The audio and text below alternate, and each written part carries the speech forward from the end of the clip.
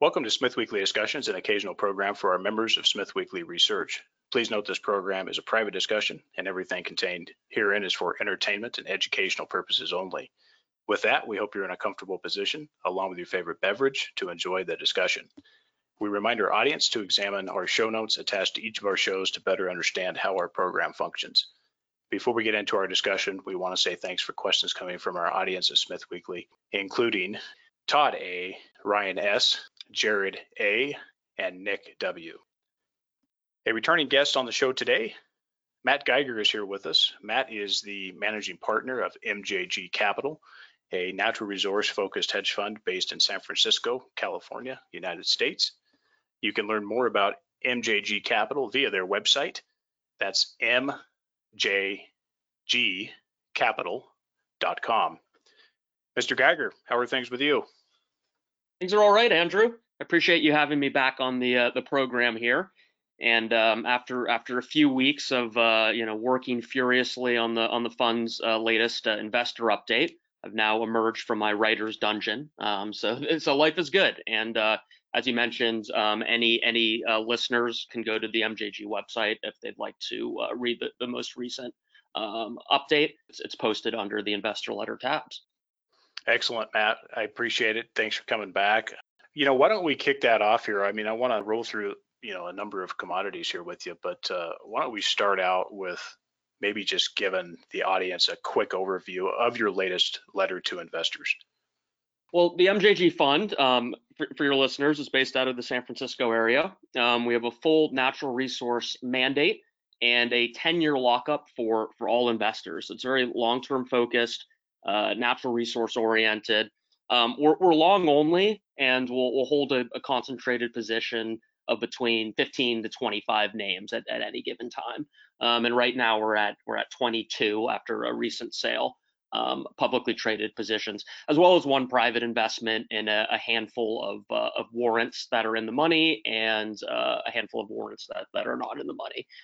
So that's kind of our jam. In terms of the investment psychology, it's very much people focused, and so I try to look at this on very much from a bottom up basis. When I'm looking at a company, I try as much as possible to actually put the target commodity out of sight, out of mind, and focus on who's involved. Are they properly incentivized? Have they put up their own money into this deal? Are they up 5 or 10x on their investment already? Or are you able to get in on the same level? And then look at the asset. Is this a high quality asset? Could this, in theory, be built at the current metal price, or even below current metal prices? Do they have enough money to get through the next milestones? And is there value, et cetera? Then you look at the company structure, upcoming milestones, price to value metrics, the jurisdictional fit within your current portfolio. I'd say I'm generally pretty lenient for jurisdictional risk, as long as we don't have too many eggs in any given basket. And only then do I really look at the commodity of focus. Find that a lot of investors in this space, find themselves chasing the flavor of the weak commodity, and some folks are good at it, but generally that's not a recipe for success. And it's really the kind of temptation for newcomers into the space in particular, of which we've seen a lot of over the past six to 12 months. Generalists coming in, retail investors coming in, ESG focused investors coming into certain niches of the mining space. So just a word of caution. I think this is the better approach to go as an investor in this space. I guess one point of note, and thing that I emphasized in the letter, is that we're in we have a double-digit cash position now for the first time in a long time. The fund generally runs pretty fully deployed at any given time. However, because of we're in a weird paradox here for resource investors. On the one hand, from a mining perspective, over the coming 5-10 years, the setup couldn't look better. On a whole handful of metrics, whether you're looking at commodity prices specifically, or natural resource equities generally, or natural resource equities X energy, so really just mining, we are at or near 100-year lows when compared to the general stock market, when compared to the S&P 500. So I'm a big believer in reversion to the mean. It never happens as quickly as you anticipate. It's never a smooth ride, but I think this has to reconcile at some point over the coming years here. That said, the concern is what we're seeing in the general markets and across most other asset classes. And there's a plethora of anecdotal evidence out there that's concerning. Whether it's the return of retail investors and mass, through platforms like Robinhood, or the Reddit fueled, meme stocks that have proliferated since the coronavirus panic, or cryptocurrency and SPAC crazes. The spread between value and growth, it just goes on and on. So I'm in this weird position where I feel very excited about where we sit here, looking out 4 or 5 10 years, but in the immediate term, I think investors have to confront at least the possibility that there's going to be a broad market pullback, because things do seem to be a little bit in fairy tale land at the moment here. And even if this large pullback occurs, it can be at no fault of the resource industry at all, which in the scheme of things is actually relatively well behaved at the moment in terms of capital discipline and keeping G&A low, not making too stupid of acquisitions. But even if it's at no fault of their own, when we have this next big risk off event, us as mining focused or resource focused investors are going to get hit right on the chin. And we have to recognize that and know that there at some point here is going to be 30 or 40% drawdowns in short order, like we saw back in spring of 2020. So I think it's psychologically important for folks to position themselves for that, especially investors that may be listening to this program that haven't been in the mining space for all too long, don't understand the volatility and the cyclicality that's inherent in this space. Matt, I suspect that you're in the camp of everything gets sold in this initial event, and maybe at some point in the future we see some type of event where it's 2001, 2002 type scenario. The broad market air comes out, but natural resources hold strong and start moving up. Maybe that doesn't happen. I'm not sure. It's really hard to tell, but I do think with just the over leveraging that's in the broad market, I do think that completely spills over, and natural resources across the board get whacked. And as we've seen things like silver and gold sentiment air has come out. And just recently, since the run up, the equity prices of uranium since November, we've seen the air come out of that to the tune of at least 30%. So it's going to be interesting to see how that goes. I am in the camp that initially that we all get whacked. And in our opportunities letter, we're sitting around 34% cash. And I feel like sometimes if this is like COVID 2020, I feel like this is not enough. This is not enough cash. So it is concerning, and we've been a little bit penalized for having too much cash, and then also people not necessarily happy with having that kind of cash in their portfolio, whether or not they're following what we're saying or not, I don't know. But it is a bit of a concern. And I think overall, though, I think we're in a pretty good position. I think that's right. You touched on a few points there. I will say, yes, I think that assumption as an investor has to be that everything's going to be sold off in mass. And if we're surprised, then great. But history tells us that that's almost always the case.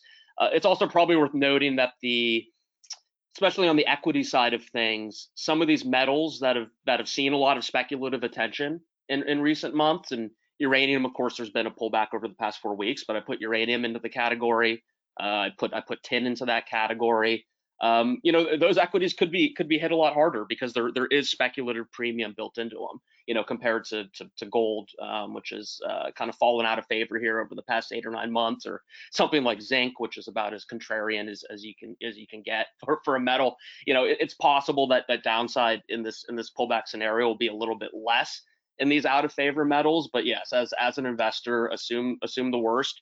You can hope for the best, but I think you'll be rewarded for holding on to that cash position. But it can be psychologically difficult because there's nothing stopping this market from continuing to march higher for another 18 months. And I think anybody holding decently, outsized cash positions needs to understand that that's within the realm of possibility, and not make the worst possible mistake, which is to stick with it, for 12 months, say throw in the towel. And of course, right when you do that and go to fully deploy, that's right when the top of the market will be. So if you're going the cash route, you got to stick with it. So I'm prepared for us to be, we're in the mid-teens currently, and I'm prepared for us to be sitting in the region of 20% cash, for the foreseeable future here. And when it's ready to deploy and we're ready to go back to 5% cash, we'll know it. There's not a specific number that I'm looking for, but we'll know it. You'll have that pit in your stomach and wake up on multiple consecutive mornings and see half of your portfolio down 8 or 10%. And there will be another time like that. I'm not sure when that will be, but there will be another time.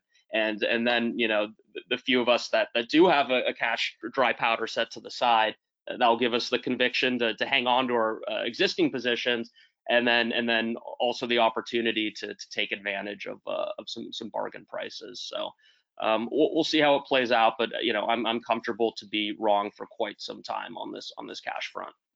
Yeah, absolutely. And the interesting thing here is specifically in the gold sector, some of these are getting very, very cheap. You almost want to deploy more capital in some of that right now, given that copper's a little bit in correction mode here, and some of these other places are probably still in that mode. But some of the gold equities here, Matt, I've just been surprised how much air's come out. And gold, the underlying metal, is actually holding up pretty well. You said something else, and so you have an advantage over normal investor, is that you have a fund and that you might have a potential waiting list that may be bigger and smaller at different times throughout the year. But should you need to raise capital, you could let in some of those investors in the door. So for a guy like yourself, if you guys get a little bit low on cash and you have people knocking, you can potentially expand that cash base. I'm sure you've done that in the past. That's right. That is an advantage. I mean, so within an open-ended limited partnership, which is the way MJG is structured, there's really 3 different ways to build your cash position. One would be, of course, to trim or liquidate holdings in order to build that cash, and we've been doing a fair amount of that over the past 6 months with increasing frequency over the past 90 days. The second way is to have a takeout or two, which I'm hopeful for. I think there is a possibility that one of our holdings, probably Adriatic, and I mentioned this in the letters, is probably top of the list in terms of most likely to move within the portfolio, but we'll see. That's a whole nother rabbit hole to go down to, but I trust Paul Cronin tremendously there to make the right decision on behalf of shareholders. But a buyout, a cash buyout, or a buyout in scrip, and then liquidating that is a second way for us to raise our cash position. And then the third is is an open-ended partnership where we're taking on new investors at the first of each month. So there are scenarios, especially if inflows are strong, where we don't have to sell any names, and just by virtue of the new investors coming in, we can boost our cash position from low levels, closer to my goal of 20% here in the next 3 to 6 months. Yeah, on the buyout front, hopefully there'll be some activity on that, and it's no secret over here that we expect some type of a purchase of Lumina Gold in our portfolio, and that gets done, and that should easily be a nice, not something substantial, but certainly a nice return and a low risk return, that there will be some type of a takeout at a premium to current prices. I will say quickly, Andrew. I mean, this has been psychologically difficult. This is not easy, especially in a space like the natural resource space. I mean, there's 4,000 to 5,000 different opportunities for us to sort through.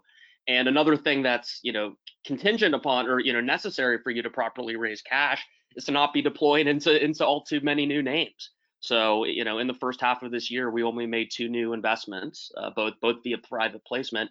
And that's kind of the lowest volume that we've had in terms of initiating new names, really since the fund's inception.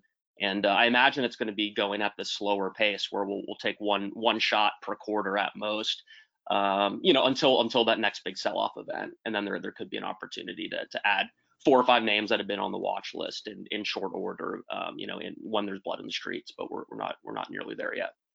So talk about for a moment, Strategic Resources was in the letter.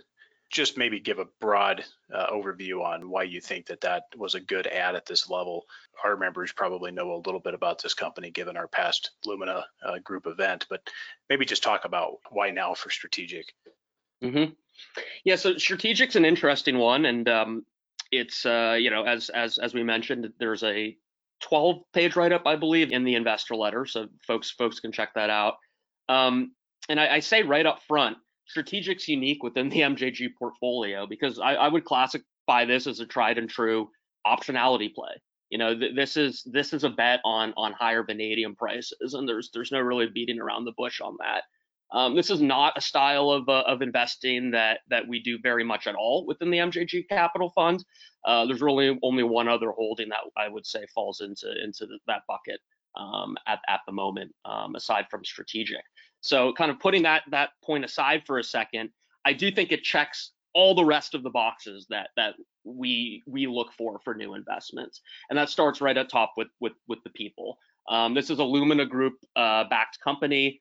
Lumina Group was founded by Ross Beatty in the early 2000s, and they've generated over $1.5 billion of exits for shareholders here over the past 2 decades. Prolifically successful. And also another important point about this group is it doesn't happen often, but in scenarios where they don't knock it out of the park or have that, A+ outcome that they were hoping for, they stick with their shareholders, and that's very rare amongst the junior space. You'll often see management teams, jumping from one vehicle to another at the first sign of trouble. So I have tremendous respect for the group, whether it's Mr. Beatty himself, whether it's Marshall Koval, whether it's Scott Hicks, who's the CEO at Strategic, Lyle Bratton, Martin Ripp. They have a team there that they've assembled that covers all aspects of mining. There's the accounting, the capital market side of things. Leo Hathaway, of course, doing the geology. Marshall Koval, very experienced mining engineer. So they really check all the boxes there. Lumina Group currently has 3 vehicles, and as you mentioned, you had them on just a few months ago, I believe, and did an in-depth interview. And you touched on all 3 of those vehicles. The flagship, of course, is Lumina Gold, a 250 million or so odd company with a development stage Cangrejos asset in Ecuador. It's been publicly known since really the beginning of 2020. I think Ross Beatty announced it at the Vancouver Resource Conference that Lumina Gold is soon to be sold. And it didn't happen in 2020. I think that's probably understandable with the Ecuadorian presidential elections coming up in the spring of 2021. But now that that's occurred, we have the new president in place. He's right wing, moderate right wing, pro business. I think the time is nigh for Lumina to monetize their asset now that there's 3 or 4 years of somewhat political certainty on the federal level, at least in Ecuador.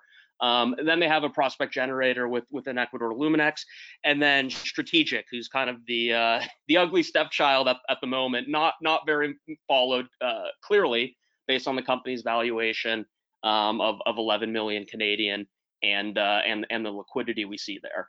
But once Lumina is out the door, Strategic will be down to 2 vehicles, and there's the Ecuadorian prospect generator, and then there's Strategic, and I think more eyeballs are going to come onto this story, both from the Lumina Gold perspective and also as vanadium heats up. And it may take years, but this is a metal that's characterized by price spikes once or twice a decade. Taking a step back before we go down the vanadium route, the company owns a couple assets in Finland. One of them is a brownfield asset called Mustavara, which between the mid 70s and mid 80s, a period of 9 or 10 years there, produced 10% of the world's vanadium supply. So it was a substantial producer on a global stage. And lots of money has gone into the ground there. There's still a historic resource. The mine site's actually permitted through mining and concentration on site. So that's an important advantage that it has over the vast majority of other development projects out there, both vanadium and otherwise. And they just came out with a PEA at Mustavara earlier this spring. I will say the numbers didn't jump off the page, and the market's reaction to the PEA said as much. But I think most investors that have looked at this closely knew that this was, the quote unquote optionality play, where this is not a project that works at spot prices, ferrovanadium prices or pig iron. It's actually getting closer because the prices of both of those materials are up a good 30% just in the past 6 months. So we're headed in the right direction, but still, you're betting on moves in those two specific metals. Should that occur, and again, vanadium in particular, the prices of both vanadium pentoxide and ferrovanadium would have to more than triple to see the levels that last seen in 2018.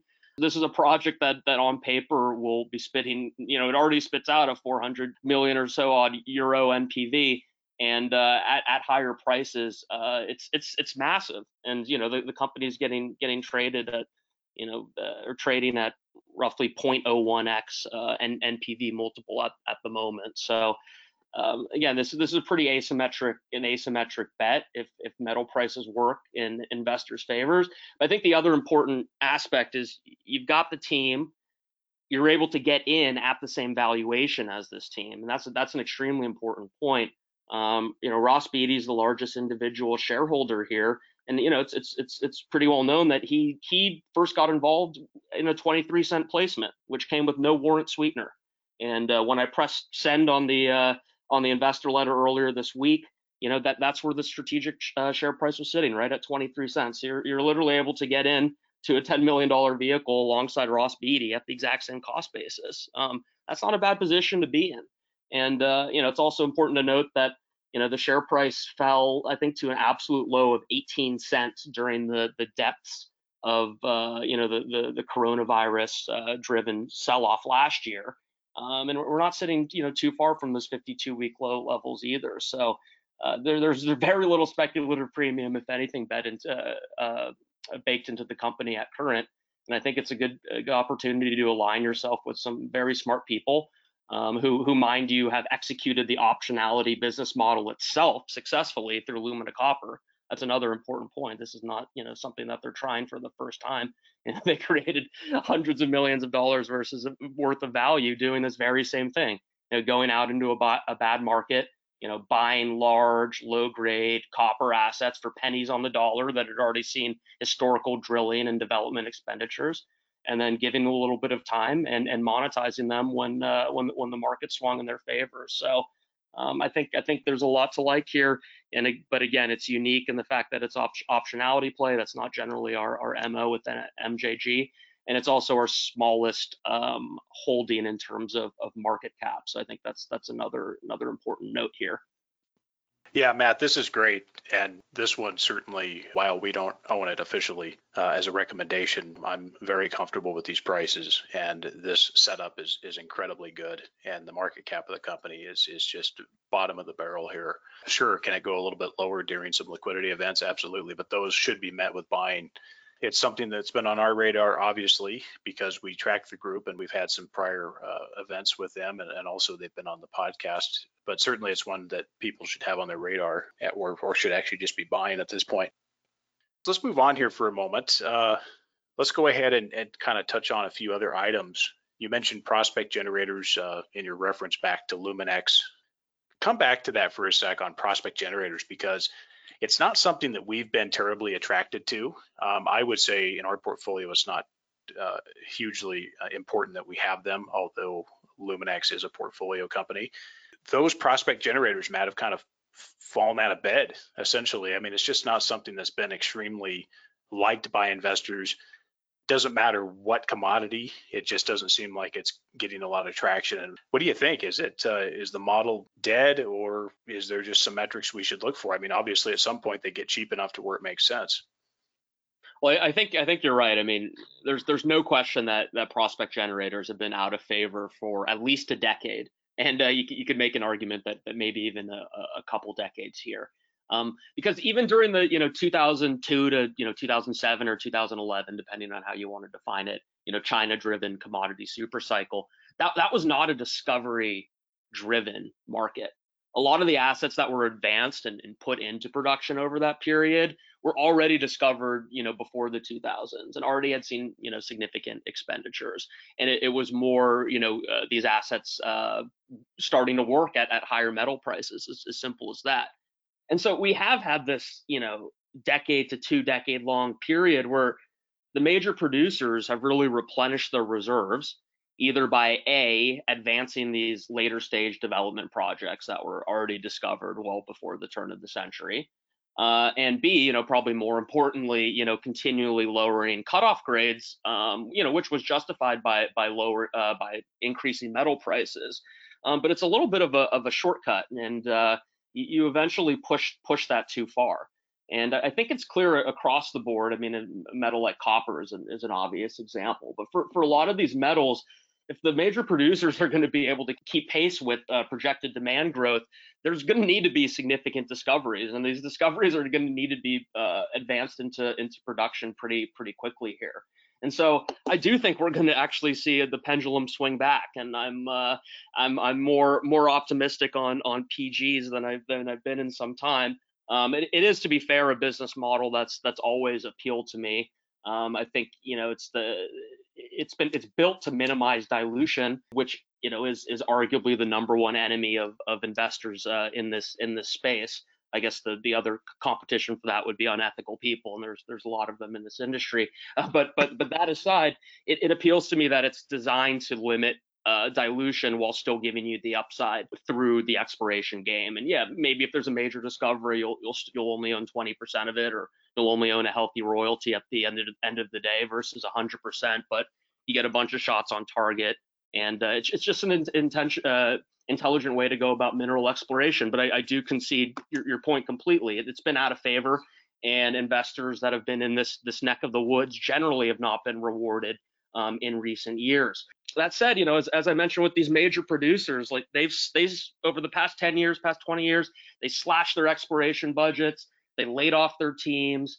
They have very little infrastructure in place for a lot of these companies to go out and do proper exploration. So my hunch here is that we are going to see a lot more activity and deal volume between these larger parties and the prospect generators, and of course, yes, some junior explorers as well. But whether it's strategic alliances, exploring for a certain metal, over a large regional focus, whether it's a joint venture or an earn-in deal for a specific project, whether it's a sale from the prospect generator to a bigger party and the retention of a royalty. I think we're going to see this deal volume pick up in over the coming years. And as you mentioned, these companies are out of style, and in a lot of cases there are some interesting names out there that are trading close to their working capital position. A lot of coverage of market cap. One holding we wrote about in the MJG investor letter, Golden Valley Mines, is literally trading at a 25% discount to its cash and marketable securities at the moment. And so, there are advantages of peeking around these out of favor niches of the market. And if the pendulum does swing back, I think there's excitement ahead. When I do look at these companies, and you mentioned metrics, I think this could be interesting to your listeners. Aside from all the good stuff that I mentioned earlier that we look at, the people, are they focused on their core competency? Are they properly incentivized? Are you getting in at a similar level to them? Asset quality, is it interesting? Is there scale, company structure, yada yada? There are three metrics that are unique to prospect generators that I'd recommend that folks look at. If they're lining up the PGs, 1 through 40, and are kind of evaluating what's the cream of the crop. The first one that I look at is the company's working capital position. So we'll say cash plus marketable securities minus any liabilities when compared to their market cap. And that's a measure of downside risk. Of course, companies can, Golden Valley is an example, get to the point where their market cap does drop below their quote unquote liquidation value. But from my perspective, that's a good rule of thumb to get a sense of whether a company has 30% downside or 80% downside if shit really hits the fan. So that's the first, and a measure of downside risk. Then I'll look at the company's runway to the next financing, which is basically their working capital position divided by their monthly burn, all-in monthly burn. And that'll give you a sense of how long you can expect the company to go without incurring any more share dilution. And for a lot of these companies, Golden Valley included, you may never see a financing. There's no reason to with the healthy cash and working capital position. As long as they stay adhere to the business model, you as a shareholder can be confident that the share count is going to stay very, very constant. But anyhow, looking at this runway will give you a sense of the dilution risk. And as I mentioned, that's extremely important variable here to, as an investor in this space. And then the third metric that I look at is the company's expected synthetic revenue relative to their enterprise value. And synthetic revenue, fancy name, coined by Rick Rule originally, I believe, but it's a simple concept. It's simply how much money is going to be put into the ground by said prospect generators partners over the next 12 months. And looking at that relative to the company's enterprise value, or the implied value of the company, gives you a sense of value and how much bang for your buck are you getting. So, for investors that are intrigued by this niche of the market and are, maybe narrowed their list down to 12 or 15, prospect generators with highly qualified, well-incentivized management teams, these are a few different metrics you can look at to kind of pick and choose maybe the 3 or 4 that you actually want to add to your portfolio. So I found these quite helpful over the years. Matt, that's excellent. That's good information. Hopefully the audience took some notes there. I like specifically on the discount to cash. I think that one's an interesting one to point out. I think people should be careful with it. It applies very well to the example you provided, Golden Valley, but then it also is a very good indicator also of companies that are just completely wasteful. And if they're trading at significant discounts to their cash value, it's because investors expect that they will blow that money. Mm-hmm. No, that's exactly right. It's a potential opportunity when you see a company trading below its liquidation value, but it's not automatically an opportunity. When you see that, the next question is, there must be something wrong here. What is it? And if you spend 12 hours talking to shareholders, talking to management, and you're still scratching your head, then maybe there is just an opportunity. More often than not, though, there is a problem. But going back to the Golden Valley Mines example, I know CEO Glenn Mullen very well. He's clearly not done an amazing job promoting the company, even though he does put effort into that. But he has a track record of discovery. He's been part of 2 major discoveries in Quebec, where Golden Valley is focused. Nunavik nickel originally, and then the Canadian Malartic itself. He staked a fair amount of that original land package. He's president of PDAC for a couple years. He's clearly respected within the industry, and the company's priced as if he's a crook, and that's simply not the case. So sometimes you will be able to find diamonds in the rough, but I think a proper amount of skepticism is warranted. Absolutely. Well, Matt, just for the sake of time here, I know that you've got a tight schedule, but let's skip on gold because I think we've beat that to death enough already where we think that is. But why don't I start out here, and let's try to rapidly cut through these. But I want to start out with you just giving your quick view on the current uranium environment. Okay, well, I do have a tendency to pontificate, so I'll do my best to be concise. In short, and I think we're actually a little bit different in this. I think you're more optimistic on uranium prices, but I'll let you speak for yourself. But my base case assumption is that over these next 3, 4, 5 years, we will see $50 to $60 uranium. But I think at this point it's greedy to expect that it overshoots. I hope it overshoots. I think it's quite possible that it'll overshoot. But as a prudent speculator, I don't think you want to be betting on $150 uranium. And maybe I'll be eating my hat here in a couple of years. That remains to be seen. But there's so many pounds that have already been discovered that are sitting undeveloped, across the basin, across the United States, across Kazakhstan. I think there is a flood of supply that would be incentivized at these prices. Moving on to the actual equities, we touched on earlier that there's been pretty healthy pullback here over the past 5, 6, 7 weeks. I think it's fair to say that the Taishan nuclear plant leak that was reported originally mid-June, I think it was June 14th, June 15th, that is the temporary peak, I believe, for uranium equities. I'm not saying it should be, but you got to a point where there was so much excitement amongst the uranium or the junior complex. So many folks that had never invested in mining before, haven't in years, plowing into the space, retail investors, traders, ESG focused investors.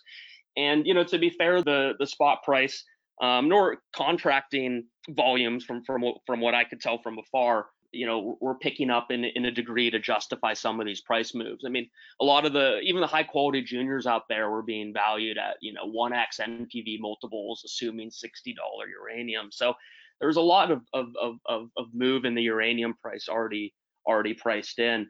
That said, there have been some positive developments here, even during this temporary pullback. Which, to be clear, if I had to guess, and I really try to stay out of the prediction business as much as I can, but it would make sense for this pullback, consolidation period, correction, however you want to describe it, probably last into the November timeframe. That's generally when you'll see seasonally uranium equities and the price of uranium itself pick up. That seems to happen almost every year. So that's probably how it will play out. That said, with the Sprott Physical Uranium Trust, Sprott's household name within the North American mining space. We use them as our kind of specialist broker for private placements. I have a lot of respect for that group. They're taking over UPC, and this is gonna become a major physical trust. And Sprott, with its trust structure, has some key advantages over UPC beyond the brand name. Most significantly is the fact that they'll be able to do at the market purchases. So we're gonna see a lot of uranium sucked up by this group over the coming months and years. I think Darren Millmeister from Extract Capital in his recent investor letter was right when he said, this is equivalent to, a large utility or two joining the market. I think that will be the ultimate effect. So that's a positive. And then, as many of your listeners will know, Kazatomprom came out in the past few weeks, and extended their 20% production cut through another year, which I think caught some market observers by surprise. So they're not going to go up to nameplate until early 2024 at the very earliest. And then, of course, there was the major fires around Cigar Lake, which got a lot of press and social media coverage. It didn't end up damaging the operation, so it was a narrow miss. But I think, too, a lot of folks that went and further emphasized the fragility of the uranium supply chain, is something that folks will keep in mind here going forward. In terms of the MJG fund, I mean, we really only have one major uranium position at the moment, at around 6% of the overall portfolio.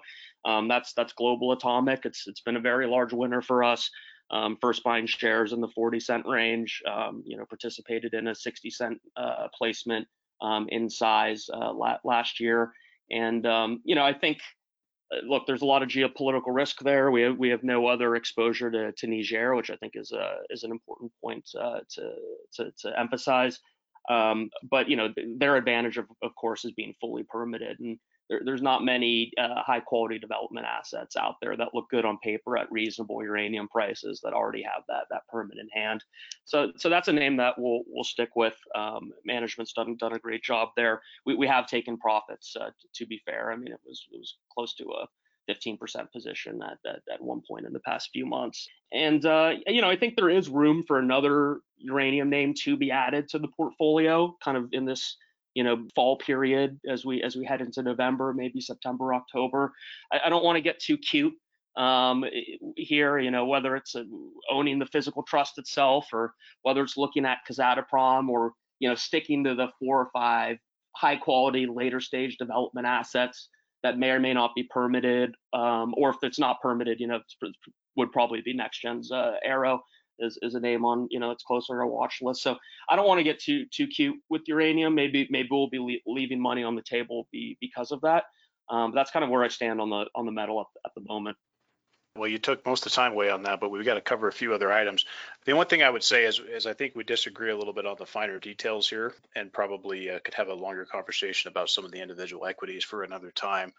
Sure. But I do agree with you. If uranium was at $60 and it stayed there for 3 years, your point's valid.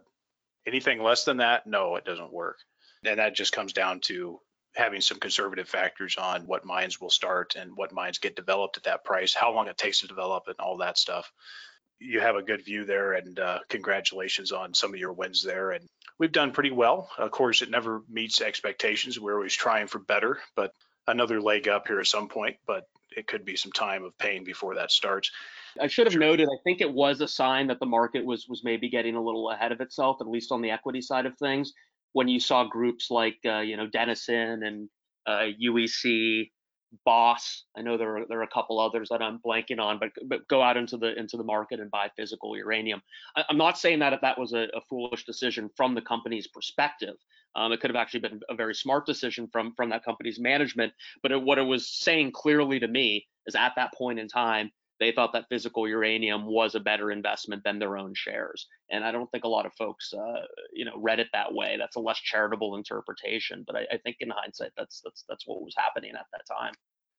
And I have mixed views on it, both some positive depending on the company, and then of course negative depending on what company we're talking about. But you'll see also that some companies did not do that and will not do that at all going forward. There's certainly a difference in policy there, and I think you pointed it out, and it's right to point that out, that some it makes some sense for, and then others it just doesn't at all. Right. And it was nothing more than a show. In some case, there was just some following the coattails of others. MPVs, certainly some of these got out of hand. I'm not saying the market doesn't start looking forward in a heavy way. That will certainly happen. But at current prices, the MPVs are negative. It's always interesting to point that out. It just gives me a chuckle. And I'm terribly, terribly bullish on uranium, but I also have to have a humble view. Well, let's leave it there on that. I want to move on to the next one. I want to get your quick view. Vanadium's covered. We're done. Let's move on to tin here for a moment. I'd like to get your quick view on tin. Tin, the flavor of the month. I'm seeing a lot of chatter out there, and for good reason. We don't have any tin exposure within the MJG portfolio. That's not by design. That's more just I didn't come across an opportunity at the right time that made sense relative to the rest of the opportunities that were on our plate, both within the existing portfolio and in terms of new positions that could be added. Obviously we've seen tin prices hit all-time highs here just very recently in the past few weeks. Metal has been absolutely on fire. Its primary application is as soldering for electronics and semiconductors. So some pretty, sexy applications you could say, and as far as metals go. Another important point here that's not lost on people following the space is exploration and development expenditures, focused on tin have been depressed for decades now. It was thought of as by many folks as a metal that was going out of favor and not worth exploring for. So you're left in the situation where, the majority of supply is coming from, relatively unsavory jurisdictions. And there aren't too many large scale development projects that are out there ready to be built, or even within reasonable proximity to be ready to be built. One interesting piece of data that a lot of folks point to is the Rio Tinto study that they commissioned alongside MIT, and MIT determined that tin actually as a metal was most positively impacted by new technology out of any metal, and I think lithium, cobalt, silver, and nickel, I believe, rounded out the top five there. But that's been some ammo kind of in the back pocket of tin bulls. There's very few vehicles for tin exposure. There's the producers, Metals X, with their operation down in Tasmania. Alphamin is definitely a name that I'm following. It's interesting. It's cheap. I think at the moment it's at a 30% free cash flow yield. After recent moves in recent days, it might be a little bit lower than that, but it's still it's cheap for the amount of cash that they're generating. That said, there's a lot of chatter about it, and this might be a strength for me as an investor. This might be a flaw for me as an investor. It's probably a mix of both. But when I see a lot of chatter and excitement about a given name or a given sector or a given metal, for me that's a turn off if I'm not already positioned in that specific story. So Alphamin kind of falls into that category. I'll also just say, you have to have a pretty extreme stomach for geopolitical risk with that name. It's in the DRC. And within the DRC, it's in the scary part of the DRC, kind of the eastern part of the country there, right near Rwanda, right near Burundi, less desirable than even, where Kamoa-Kakula is operating, and other regions within what is a massive country. Another name out there, Strongbow. It's now called Cornish Metals, I believe. We used to be Strongbow shareholders in 2016, 2017 timeframe. Their South Crofty project in the UK. That's an interesting one. I've seen some smart people talking about. That said, we exited the position because the company missed on a couple promised milestones and seem to be spinning their wheels there at the moment. So, as I mentioned, the biggest concern for me at the moment when it comes to tin is the buzz and excitement we're seeing across the space. Right. I'm generally allergic to these situations. Maybe in the next big market pullback where everything gets sold off in mass, that could be an opportunity to step in and make sure we have some tin exposure, but we don't at the moment. Okay. Bullish or bearish comment only. First, start with oil. Bullish or bearish here? You want it quick. We don't do oil and gas within the MJG fund. That's a whole discussion in itself. We have no hydrocarbon exposure. Have never had any hydrocarbon exposure. It's not for moralistic reasons. It's just due to the time frames that we're investing over.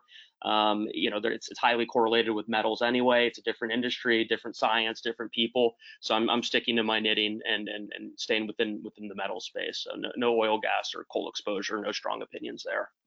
How about coal here? Coal I would include in the hydrocarbon basket, so we don't have coal exposure either. Look, there's been a strong run amongst the equities after being insanely out of favor late last year, and it's been a long multi-year period for any of these coal focused companies. All of these older sources of energy are going to continue to have relevance globally until the day I die, as far as I'm concerned. Maybe I'll stand to be corrected here. I'm sure there's individual security opportunities amongst the coal space, but that's not a sandbox that we dabble in. Any comments on carbon credits? I know that's hydrocarbon related to some degree, but carbon credits, any comments on the price of carbon credits going forward? Look, I think it's an interesting space. You have folks like Marin Katusa out there, pounding the table on a daily basis to take a look. There aren't too many vehicles to play it. We do actually own a company called Star Royalties, which I think by market cap is the smallest of the gold silver focused royalty cos. A certain niche of their business, it's about 20%, is kind of their stated intent. Is focused on these carbon credit opportunities, and I'm hoping that they push the pedal to the metal there and spin that out sooner rather than later. There's another carbon credit vehicle that's out there. I'm not a fan of the people running it, but to their credit, they've been able to assemble a roster of high-profile backers. But I'd like to see Star spin out their carbon credits business and go head to head with this group, because I think there's a lot of blue sky. And it's still early. Okay. Any comments on the royalty companies here? Royalty companies generally, well, it is a business model that is near and dear to my heart. As I mentioned, I'm allergic to dilution, and this is another one of those business models that seem to be handcrafted to avoid dilution as much as possible. I believe we're at about 20% of our weighted portfolio focused on royalty cos at the moment. I guess the one point I'll leave you with is I'm a lot more excited about the royalty companies that are focused outside of gold and silver. And don't get me wrong, the royalty business model has transformed the precious metal space over the past 2 decades. We have quite a healthy bit of exposure to various precious metal focused royalty companies. Golden Valley I consider a prospect generator, but because of their large equity position in Abitibi Royalties, you could just as easily consider that a royalty name. Alta Strategies is another one of these royalty generators in the portfolio. All that said, I'm excited about the names that are focused on metals outside of PMs, and it's a pretty small group of names. Anglo Pacific and Altius Minerals, which is a fund holding Altius is, come to mind as kind of heavyweights along with Labrador Iron Ore. But I think there's a lot of blue sky there. We've seen the precious metal royalty space go from a sub $1 billion industry to a 60-odd billion dollar industry today in 2 decades. If you look at the cumulative market cap of the non-precious metal focused royalty names, we're in the $4 or $5 billion range. So that doesn't seem to make sense to me. I mean, gold as a whole is only 15 to 20% of total value of metal that's pulled out of the ground on a given year. But this comparison between the royalty companies is much more extreme. We're talking an order of magnitude difference. A lot of folks will say there's good reason for this.